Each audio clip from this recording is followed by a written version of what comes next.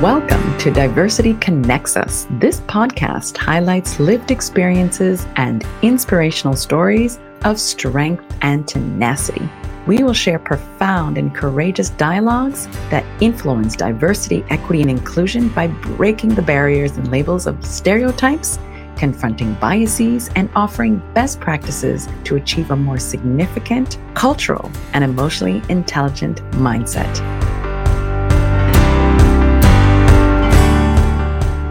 One's racial identity no longer predicted how one fares. In reality, statistical analysis often reveals that racial identity is a measurable, significant, and persistent predictor of labor market outcomes. You might also be wondering what this has to do with diversity, equity, and inclusion. That illustrates the many facets that fall under the umbrella of DEI.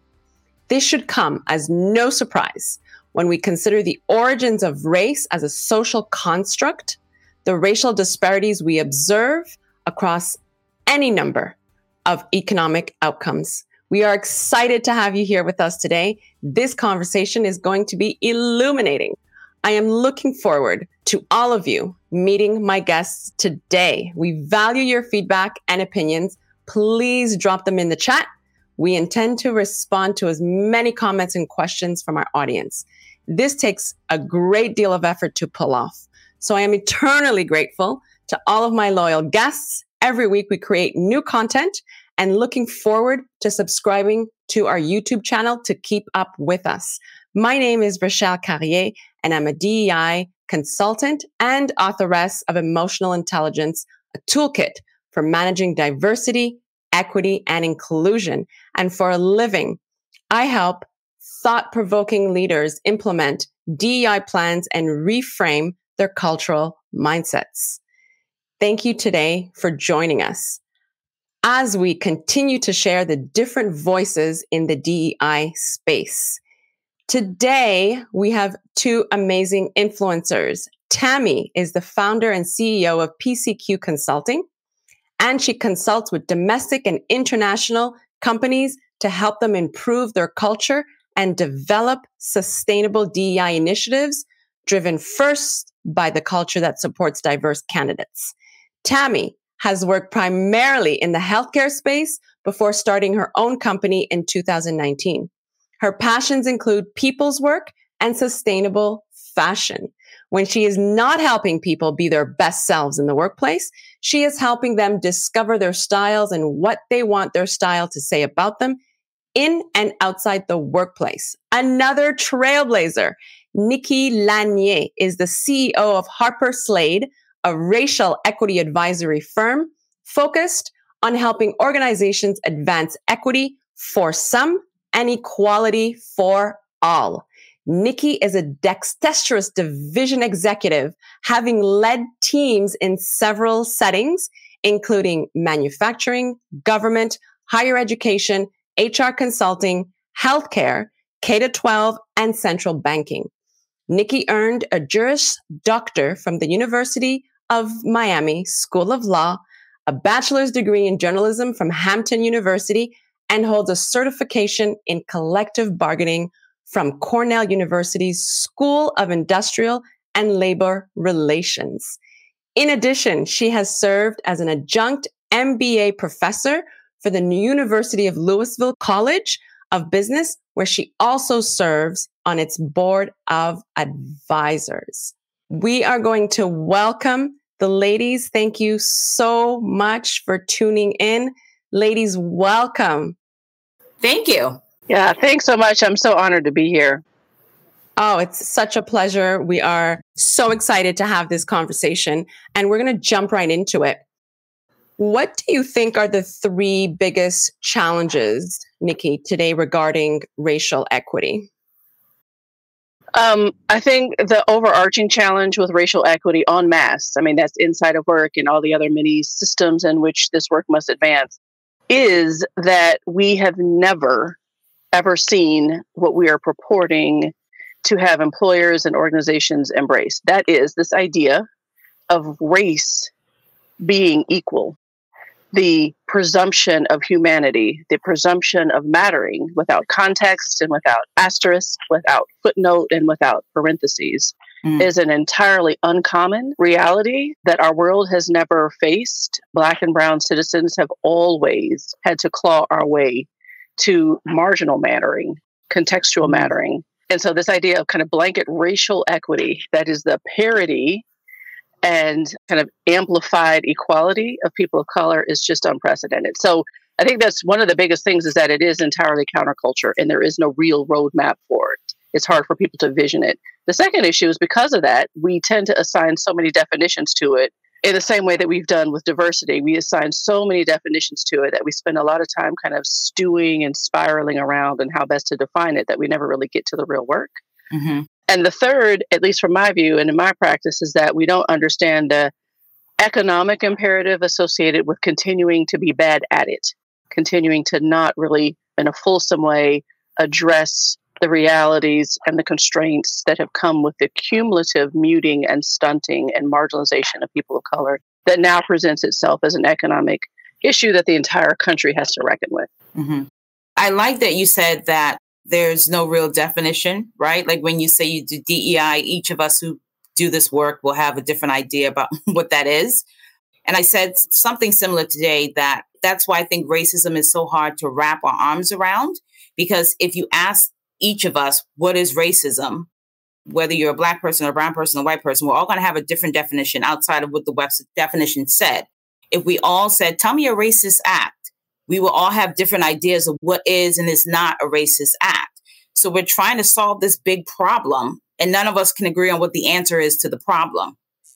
And so I find that's probably one of the hardest things that we have to contend with as DEI strategists. So I'm curious that, as a person who does this work, have you developed tools that helps company kind of bridge this racial inequity divide within their organization to help them kind of bridge that gap of why there aren't more Black and brown people within the workspace?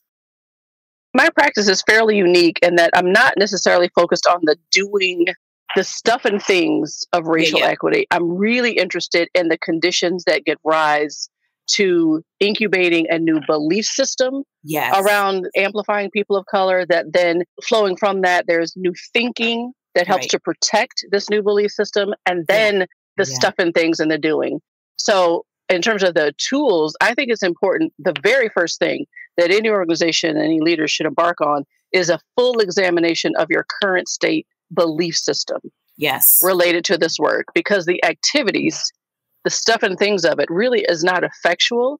There's no permanency to that. And there's no overarching economic, workforce development, social justice related sustainable changes that come from that. Rather, I think we have to get to the heart and mind of the work. It is the harder work. So I spend a lot of time helping employers unpack what's the current social norms that are currently in place in your workplace. What's already here that is thwarting even the most sincere, the most earnest efforts around DEI. How do you start thinking about your own relationship with race and racism? Where did that come from? And why must we jettison some of that thinking or recast a new way of thinking about that thinking in order to start incubating new belief systems that help us understand how we find permanency in this work? I mean, lots of engagement tools, if you will, that I employ as a part of that. Lots of programs and immersions that I try to help employers better experience so that they understand how to think about readying themselves to cultivate an environment for this kind of thriving. You know, go ahead. I was going to say that is the tool that you want to use, right? That recasting the way people think, because that's the hardest part of this work. You can get to the stuffing part later. We can put in policies and practices and procedures. But if I don't get into why you think the way you think, why you believe the way you believe, why your leaders think the way they do, then we're just doing the fluff work that doesn't change anything. And when I leave, when you leave, everything goes right back to what it was, because we haven't dealt with why these thoughts exist, why these behaviors exist, how many of these behaviors are conscious and unconscious, and just really digging into the behaviors and the thought process of why people believe what they believe. So I love that that is your tool. Let's sit down and engage these thoughts more so than me coming in and creating this manual for you or this checklist for you. I mean, that's helpful. These are very helpful. But I think most of what DEI is about really engaging people in debate, conversation, and thought, and challenging people. And it's okay to be challenged and be uncomfortable. That's how we grow. But in a way that allows people to be uncomfortable, but come back into the conversation with us. Because if I get you too uncomfortable, then you may be in the room with me, but you're not in that conversation with me anymore. Yeah.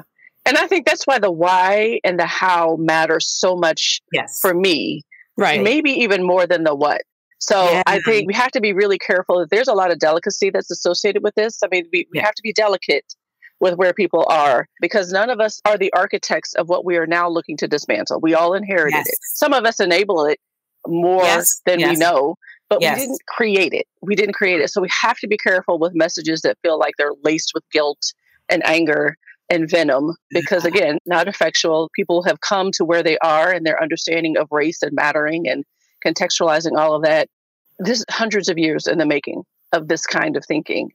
And it's not just white people that think that. I mean, we all do. Several of us. I know even I, as a Black woman with amazing confidence, have to battle back messages around my own something that the world keeps sending to me. So I think that's really important. And then also the pacing and the sequencing of the work, the pacing and the sequencing of the work, so that we're really thoughtful about how to effect demonstrable real change for generations to come. Right. Love it. Yeah, me too. It's interesting. We mentioned and we touched upon it about unconscious biases. And I think I strongly believe and fundamentally agree with both of you that that's where it comes from. And if we're not addressing the unconscious biases, then like you said, Tammy, the policies and procedures and the manuals won't help, because then it becomes robotic and it's not a cultural mindset that you're instilling within yourself and with the other leaders. That's right. That's right. We have to really be careful with that. And just, again, grace is kind of the word that I've used to describe my practice. And I hope that describes my behaviors as I practitioner in this practice. But I think that's so very important. It took us 400 years plus to get to this point. And, it's not going to change overnight. But we do the acceleration, even in the midst of that grace giving. It's still important, just given the demography, just given the realities of the demography that we're facing. Yeah, I think we don't want to get stuck in grace and don't move people beyond grace. And I think sometimes we put our foot on the gas too far ahead and you kind of jerk people. And sometimes we don't put enough of our feet on the gas to move people along. So it's finding that gentle balance between grace and now we're moving. Grace, and now we're moving. Grace, and now we're moving, to keep people moving along. But you don't want to, throw your foot on the gas, because you're going to lose people that way. And for me, I believe this is true for you, Nikki, and I know it's true for Rochelle. What's more important to me in doing this work is that I impact the people that have the ability to impact the people in the workplace for the better. And that's not going to look the way I do my work and the way Nikki does her work and Rochelle. It all may look different, but I think at the end of the day, if the work that we do matters, particularly for people who look like us, Black and brown people, I want to do work that when I leave, I've changed somebody's mindset, or I've got them to really consider why they need to change their mindset and how that impacts people every day in their workplace. That's it. I agree. Nikki, what do you think are the biggest obstacles you have right now as an employee attorney? Well, to be fair, I'm actually not practicing law and haven't for some time. God, Lord, no. Nobody would want that, Rochelle. Believe me. It is not like riding a bike. So I haven't practiced law in a while, I think, but I'll answer the question a little differently. What I'm facing, I don't know they're obstacles per se, but I'm still 2022 finding employers who are fairly entrenched and seeing this work as episodic, kind of bolt on to the work and not integral to it. So I think one of my bigger challenges is, quite frankly, trying to determine, as I am building the startup of Harper Slade, how much energy outlay do I want to expend in spaces like that, when I know that there's so many other employers that are assented already to the work, at least in theory, maybe not in practice, but curious enough about it to hear how to be better at it, even if it's incrementally, versus those that are not. So that's a challenge to me in my work. And quite frankly, it's a challenge to me in my humanity. and how to reconcile even that. I mean, it's hard to do the work and also it's hard to both be the doctor and the patient, I guess. And sometimes it's hard to reconcile what those messages continue to mean in terms of my own, like, it's like a visceral response as a Black woman, how to respond to this corporate monolith that just is unmoved by the realities that are kind of before us in a fairly acute way. So that's one. And I think the second challenge, and it's not so much of a challenge when I get to talk about it and explain it, is helping people understand the economic impact of all of this work. I've been a long time student of capitalist structures, as I'm sure you all have as well. And I know that capital, as a matter of structure, is not moved by arguments like right thing to do, yes, or even social justice. Yes. And to some extent, even just bottom line, like this is good for our bottom line. Like, so without those feel kind of ethereal and not really, capital doesn't know what to do with that. They're just not built to respond to those kinds of arguments and those kinds of premises. But what we all know to be true is that the demography of the country is changing in pretty demonstrable ways. We know that by 2045, minorities will be the majority in the workforce. That also means we must be the majority in the middle class at least. Middle class at least. So that's the $60,000 to $120,000 income earner. In order to continue to sustain the sustenance of our middle class, we'll be relying more on Blacker and browner people to do that. Mm-hmm. That, again, is unprecedented. We have never seen a country where we've relied on this darker citizen to buoy anything of substance. And yet our entire economic footing, and I'm not trying to be melodramatic about it. I mean, this is the reality that's facing us. So we have to find a way to assure that Black and brown, in a very saturated way, a part of that middle class experience by way of consumption and production. And, when we think about the health of the middle class, that helps us understand our taxing infrastructure and our monetary policy theories and our fiscal policy theories and our geopolitical footing and our G7 standing. All of that is relying on the health of the middle class. And more and more, we will have to have more Black and brown folks in the middle class in order to make sure that those continue to be viable realities for us. Those middle class jobs happen in the workplace.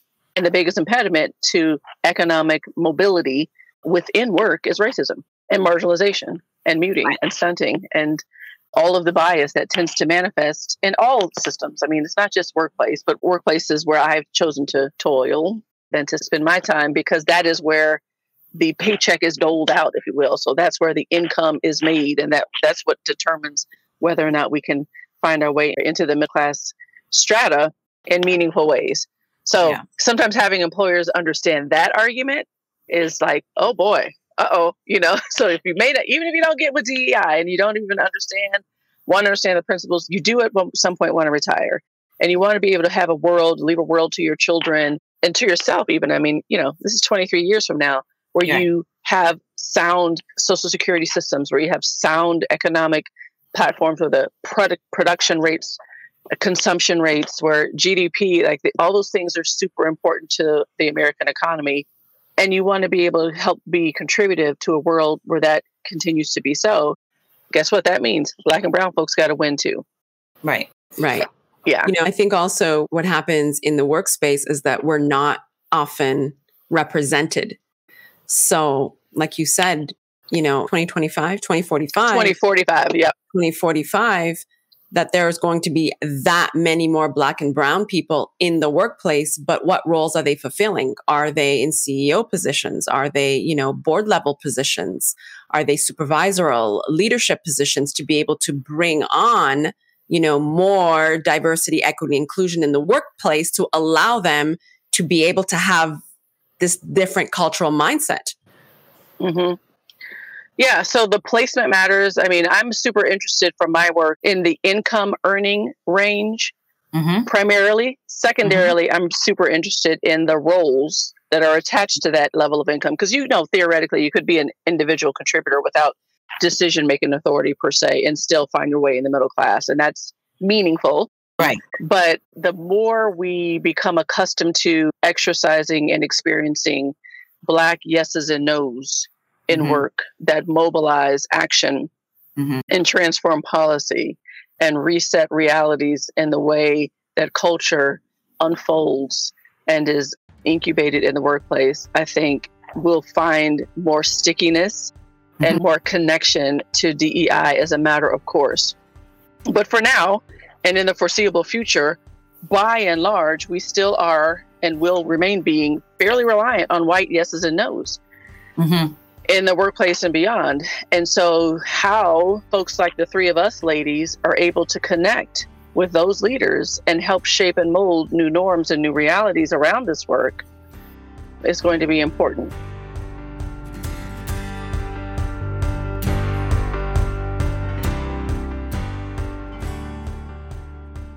As we reach the top of the Diversity Connects Us Hour, I want to thank all of my listeners for tuning in. This podcast highlights lived experiences and inspirational stories of strength and tenacity.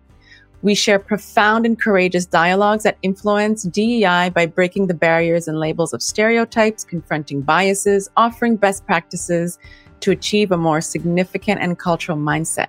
Stay tuned as we continue to share our voices in the DEI space. My name is Rochelle Carrier, and I'm a DEI personal consultant and EQ coach and authoress of 2 ebooks, Emotional Intelligence, a toolkit for managing diversity, equity, and inclusion, and Know Yourself to Know Your Employees.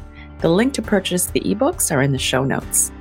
Also, be on the lookout for my and Dr. Rudel's coaching workshops, presentations, and webinars. I also want to thank my producer, Titan32. That's his tag name on Fiverr.com. He does our beautiful edits. To trend with us, #Diversity Connects Us.